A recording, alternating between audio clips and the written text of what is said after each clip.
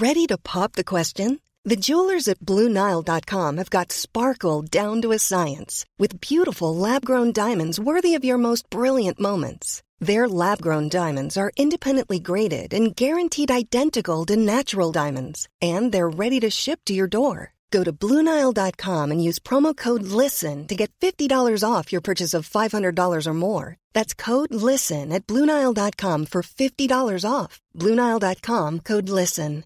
Hi everyone, it's Helen here, the voice of Azu, Enola and Laverne. Today, I'm here to tell you about Woe Begone, a podcast launched on the RQ network. Woe Begone is a weekly horror sci-fi audio drama series about the nature of power and the implications of linear time. Woe Begone follows Mike Walters, who discovers a mysterious and violent online game. What begins as an exploration of an alternate reality game with real-life consequences quickly becomes a search for the technology that makes the game possible. Each episode has a unique soundtrack composed by creator and writer Dylan Griggs. Listen to Woe Begone, spelled woe.begone, wherever you listen to podcasts. Or check out woebegonepod.com for episodes and transcripts. Have fun, and see you later. Hi everyone, Ben here. I'd just like to take a moment to thank some of our patrons. Jack Burton, Sarah Likens, Florence, Shane Lagassier, Danielle Sturgeon, David Kilgannon, Rachel Manley, Daniel McCrary, Mark Sutton, Chase T. Hopper. Thank you all. We really appreciate your support. If you'd like to join them, go to www.patreon.com/rustyquill and take a look at our rewards.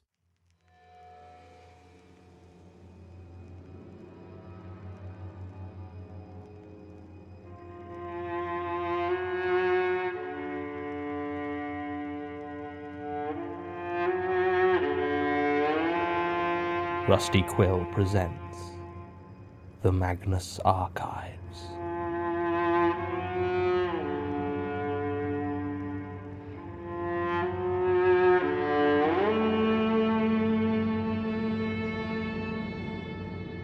Episode 64, Burial Rites.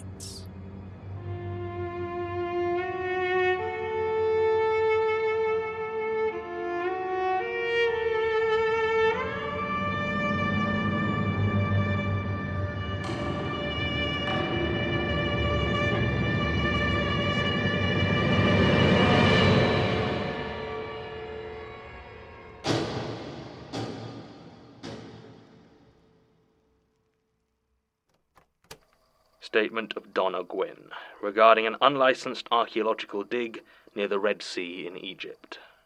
Original statement given May 20th, 2015. Audio recording by Jonathan Sims, head archivist of the Magnus Institute, London. Statement begins. You'll forgive me if I'm vague on the details, I have to be. The job I was on at the time was a long way from legal, and even if the courts could never prove it, let's just say the people I worked for take privacy very seriously indeed. All names I give here aside from my own are aliases. It's hard to get a job in archaeology these days. I mean, I guess it always was, but education funding is being squeezed across the board, and the fact is, most higher-up positions in the field tend to only open up once the previous occupant dies. It's sad, but if you look at a full lecture hall on the archaeology course of any major university, you can be pretty sure that none of the people you're looking at are going to end up doing it for a living. A few might get assistant positions on a project or two, but the long thankless hours and endless grind to climb a ladder already full up with old posh men will probably change their minds. I suppose what I'm saying is, I was never going to be a real archaeologist. So when I got a chance to do some unlicensed work, I figured it was either that or train to be a teacher. And I hate children. See, the thing is that there's a lot of very valuable stuff in the ground. Ancient artifacts, forgotten knowledge, all that good stuff. But acquiring it takes a lot of time, a lot of money, and a lot of fiddly licenses and permissions. Not to mention that governments can get very grabby when it comes to the prizes of antiquity. You can't take 3 steps in this field without some wannabe Indiana Jones declaring something or other belongs in a museum. But museums have very limited budgets, and the private market has a never-ending appetite for valuable ancient treasures. So you have my industry, which is like normal archaeology, but a bit more freeform. I like to think of myself as a rogue archaeologist, but I think most people would just call me a grave robber, which is daft because half the time it isn't even graves we're dealing with. But that makes surprisingly little difference in terms of legality. I worked for a man named Starvo. I still might, I'm not sure. He doesn't really make contact when we don't have a job, and this one ended badly enough that I'm not sure whether or not I'm getting another call. I hope so. I really don't want to be a teacher. He first contacted me 3 years ago after funding fell through for my second PhD, and some professional disputes meant that the chances of my career continuing were somewhere between 0 and no. He was very to the point with me, explaining right away that he organised rapid turnaround illegal digs, taking whatever high-value finds were transportable and selling them to private collectors. He had plenty of labour, security, and organisational support, but he needed someone on staff to identify and quickly appraise artefacts or other discoveries. He had previously had a disgraced anthropology professor from Harvard, but he'd apparently been busted smuggling a few extras through customs in China and was no longer available. Starvo said I was just the right choice to fill the position. I agreed on the spot. I never did do great with the ethical aspects of my field. I love the hunt, the research, and the discovery, but to be honest, expanding the body of mankind's knowledge or helping a culture connect with its roots has never been high on my priority list. Certainly not as high as money. So for the next few years I travelled the globe with Starvo and his team. There was me, a geologist I'll call Grigori, Norman, who was the middleman to various antiques dealers, auction houses, and less respectable museums, and a pair of quiet Albanians, Barry and Paul, who acted as the muscle. Well, they did the majority of it, but Starvo didn't like it when people put their feet up on a job, so me, Grigori, and Norman spent most of the time working a spade alongside them, as our expertise generally came in useful in the latter half of the dig. I like to think I earned my keep. Certainly there were plenty of times Barry was all set to toss out some priceless treasure because he took it for dusty trash, and Starvo never complained. This last dig was high risk. Starvo and Norman had ears in the appropriate offices of most universities and museums, so we got word that the Egyptian government had denied permission for the University of Pennsylvania to look into a possible tomb complex located between Cairo and the Red Sea. Again, I won't go into specifics, but it was right in the middle of the Eastern Desert, a good 30 or 40 miles from the closest known explored pyramid or tomb. If the university researchers were right, this place could be both a significant find and, more importantly for us, completely untouched. It was dangerous, though. When a government denied permission like this, you could never be sure that they weren't going to send people of their own instead, and Starvo had plenty of stories of ex-colleagues that had got themselves inadvertently arrested when the military abruptly turned up to secure a dig site. Still, the opportunity was too good to pass up, and Starvo had some contacts within the Cairo police force, so was able to get us a pair of well-bribed policemen to stick around and give us at least a passing air of respectability for any civilian who might stumble across us. So off I went to Egypt, dreaming of finding a new pyramid. I know that sounds daft, but most pyramids are not as huge, obvious, or intact as those at Giza. After 4,000 or 5,000 years, most just look like hills or sometimes dunes, and there could be any number of them waiting undiscovered beneath the Egyptian earth. I was surprised by how easily we found it. Starvo had gotten a location from the university's application, and Grigori quickly located a likely-looking geological formation on the satellite images. Less than 14 hours after I got the call, I was standing, shovel in hand, in the middle of the Eastern Desert, breaking ground over a tomb that had been unopened for millennia. It was exhilarating. Grigori had done some work to make sure we were digging at what he believed to be the entrance, and it only took a day to unearth the slab of limestone that covered it. I could see hieroglyphics etched onto the surface, but they were far too worn to read.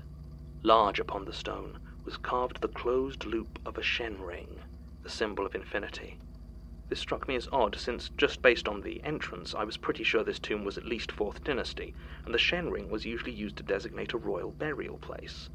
But there were no cartouches among the hieroglyphics on the entrance, which I would have expected if the tomb contained royalty.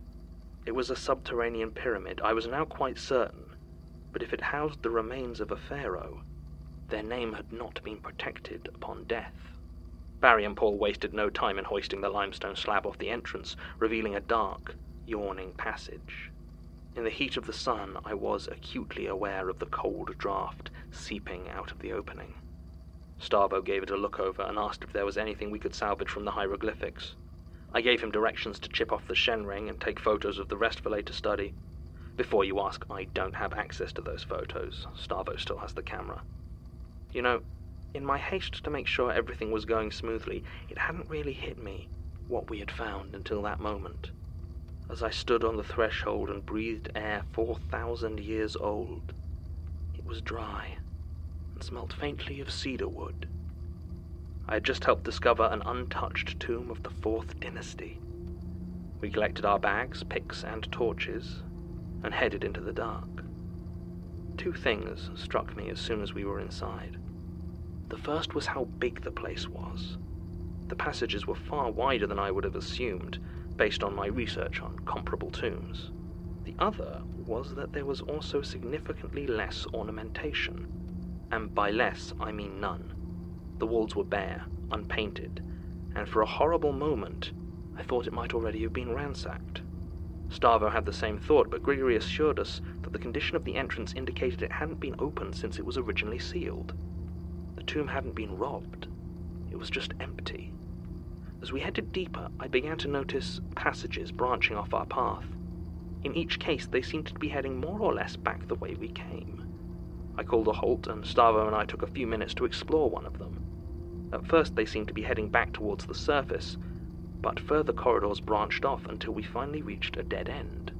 Then another, and another. It took longer than I was comfortable with to find the others again. It was a labyrinth, not entirely unlike the one found at Havara, but crucially, it seemed to only assume its deceptive, maze-like form when heading back towards the entrance. When walking deeper in, it was rather straightforward. I made these observations to Starvo, and he immediately headed back out and returned carrying the end of the jeep's winch. It was 150 feet in total, and he figured if the tomb ended up going deeper than that, we should probably reconsider our approach entirely. I could see he was getting irritated by these delays and the lack of obviously bankable artifacts. I couldn't blame him. I was starting to feel quite on edge myself. As it turned out, the winch finished just within sight of the central chamber, so we tied a torch to the end and headed inside. Like the rest, this room was simple and plain, built out of rough limestone. It was completely empty, save for a raised dais at the center, about 3 feet off the floor. Lying there were the remains of an unpainted wooden sarcophagus. It had long since rotted away, though the uncharacteristic copper bands that wrapped it still seemed in good condition. Among the debris I could see the pale wrapping of the corpse, tight around in a way that reminded me disconcertingly of a straitjacket. It had worn away in many places, leaving the flesh of the mummy itself on show, dark black and almost shiny in the torchlight. There was nothing else there at all. No treasures, and no other exits. It was at that point that Starvo lost it a bit.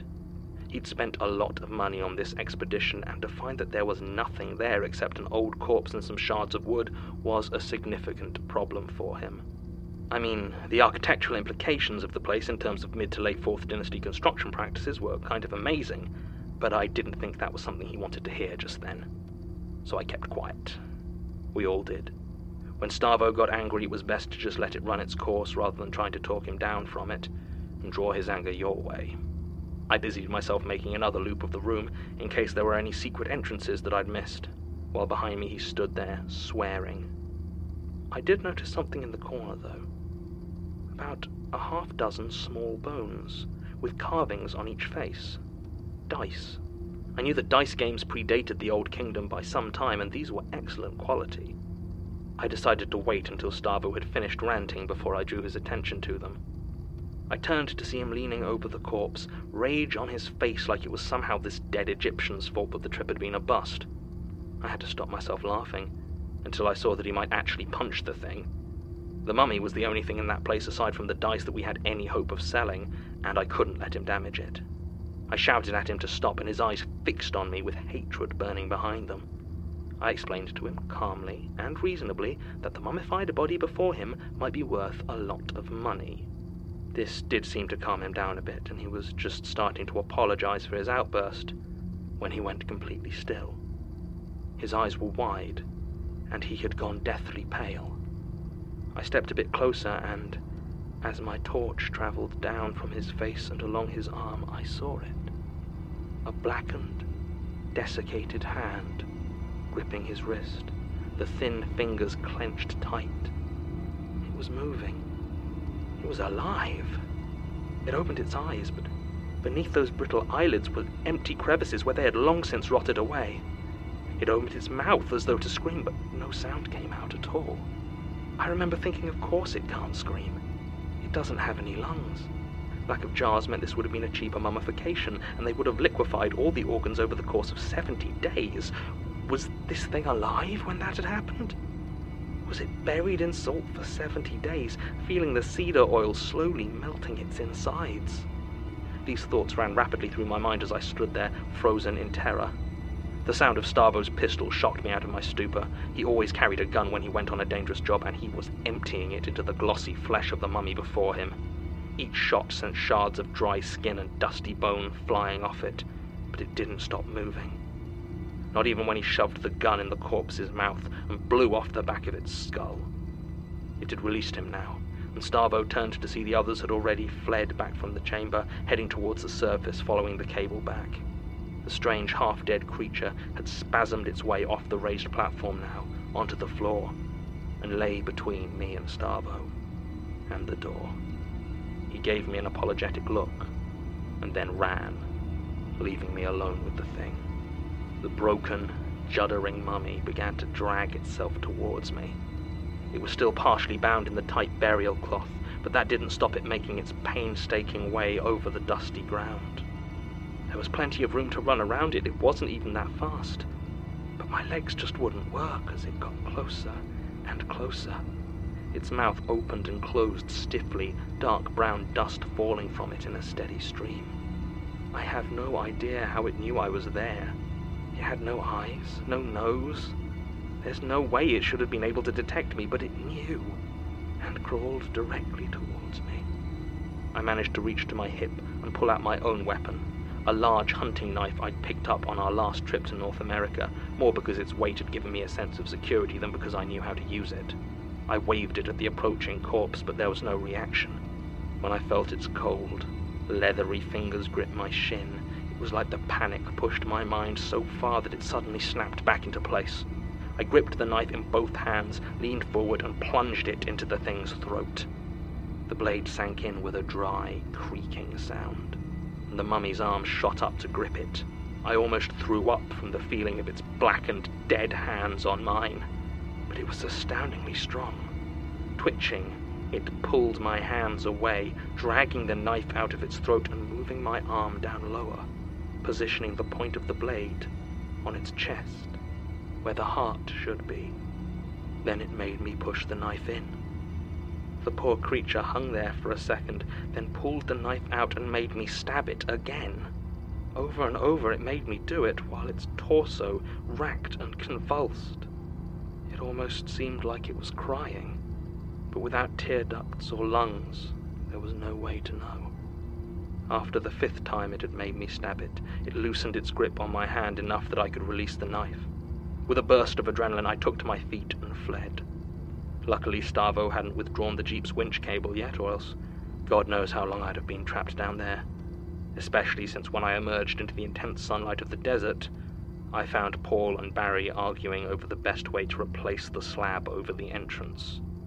It took many hours to rebury it completely, but when we were done, it was like no one had ever been there.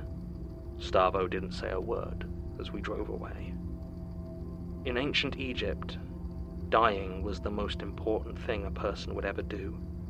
Your whole life was preparation for it, readying yourself and acquiring what you would need for the journey. Back when the Nile was the source of all that kept you alive, the land of the living. But as you got further from it, the very earth itself became hostile to you, unable to support any sort of life at all. It was there, at the outskirts, the edge of life itself, that they built their tombs and pyramids. I cannot imagine what they would have thought of a person who could not die. I can imagine what they would have done to them. End statement. If there's one thing I hate more than statements that can only be followed up by making contact with uncooperative foreign agencies, it is statements where everyone involved is a criminal who either cannot be tracked down or is unwilling to discuss their business in any way. This statement manages to neatly combine the two in such a way that any verification or follow-up has proven utterly impossible. The only thing I have found is that Ms. Gwyn is now training to become a teacher. I can't deny I find a certain cruel satisfaction in that fact. I feel anyone who brings me a statement about mummies deserves everything they get. End recording. You can't just come down to the station asking after me. I'm sorry, I didn't think. No, you didn't. Now I've got a whole bunch of questions being asked. They're keeping tabs on me at work. I just wanted to see the next tape. Yeah, I get it. But right now, I can't do anything about that because I feel like they're watching me all the time. I mean, if that's the case, should we even have come down here? It's fine. It's just work. But if there's one thing I've learned, it's that you and me, we suck at this whole spy thing. I need to wait until things calm down a bit. Well, keep me updated, I suppose. Yeah, if I can. Stay safe. Damn. End supplement.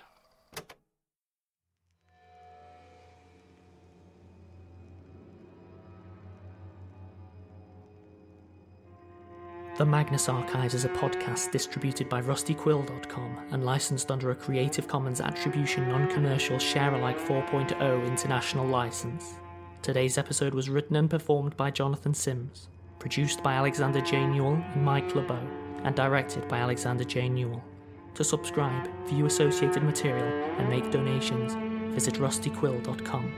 Rate and review us on iTunes, tweet us at TheRustyQuill, visit us on Facebook or email us at mail@rustyquill.com. Join our community on the forums via the website or on Reddit at r/TheMagnusArchives.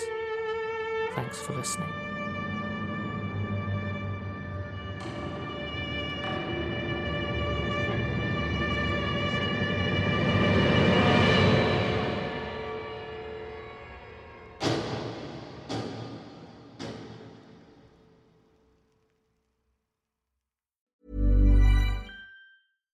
Hi everyone, it's Helen here, the voice of Azu, Enola and Laverne. Today, I'm here to tell you about Woe Begone, a podcast launched on the RQ network. Woe Begone is a weekly horror sci-fi audio drama series about the nature of power and the implications of linear time. Woe Begone follows Mike Walters, who discovers a mysterious and violent online game. What begins as an exploration of an alternate reality game with real-life consequences quickly becomes a search for the technology that makes the game possible. Each episode has a unique soundtrack composed by creator and writer Dylan Griggs. Listen to Woe Begone, spelled Woe.Begone, wherever you listen to podcasts. Or check out woebegonepod.com for episodes and transcripts. Have fun, and see you later.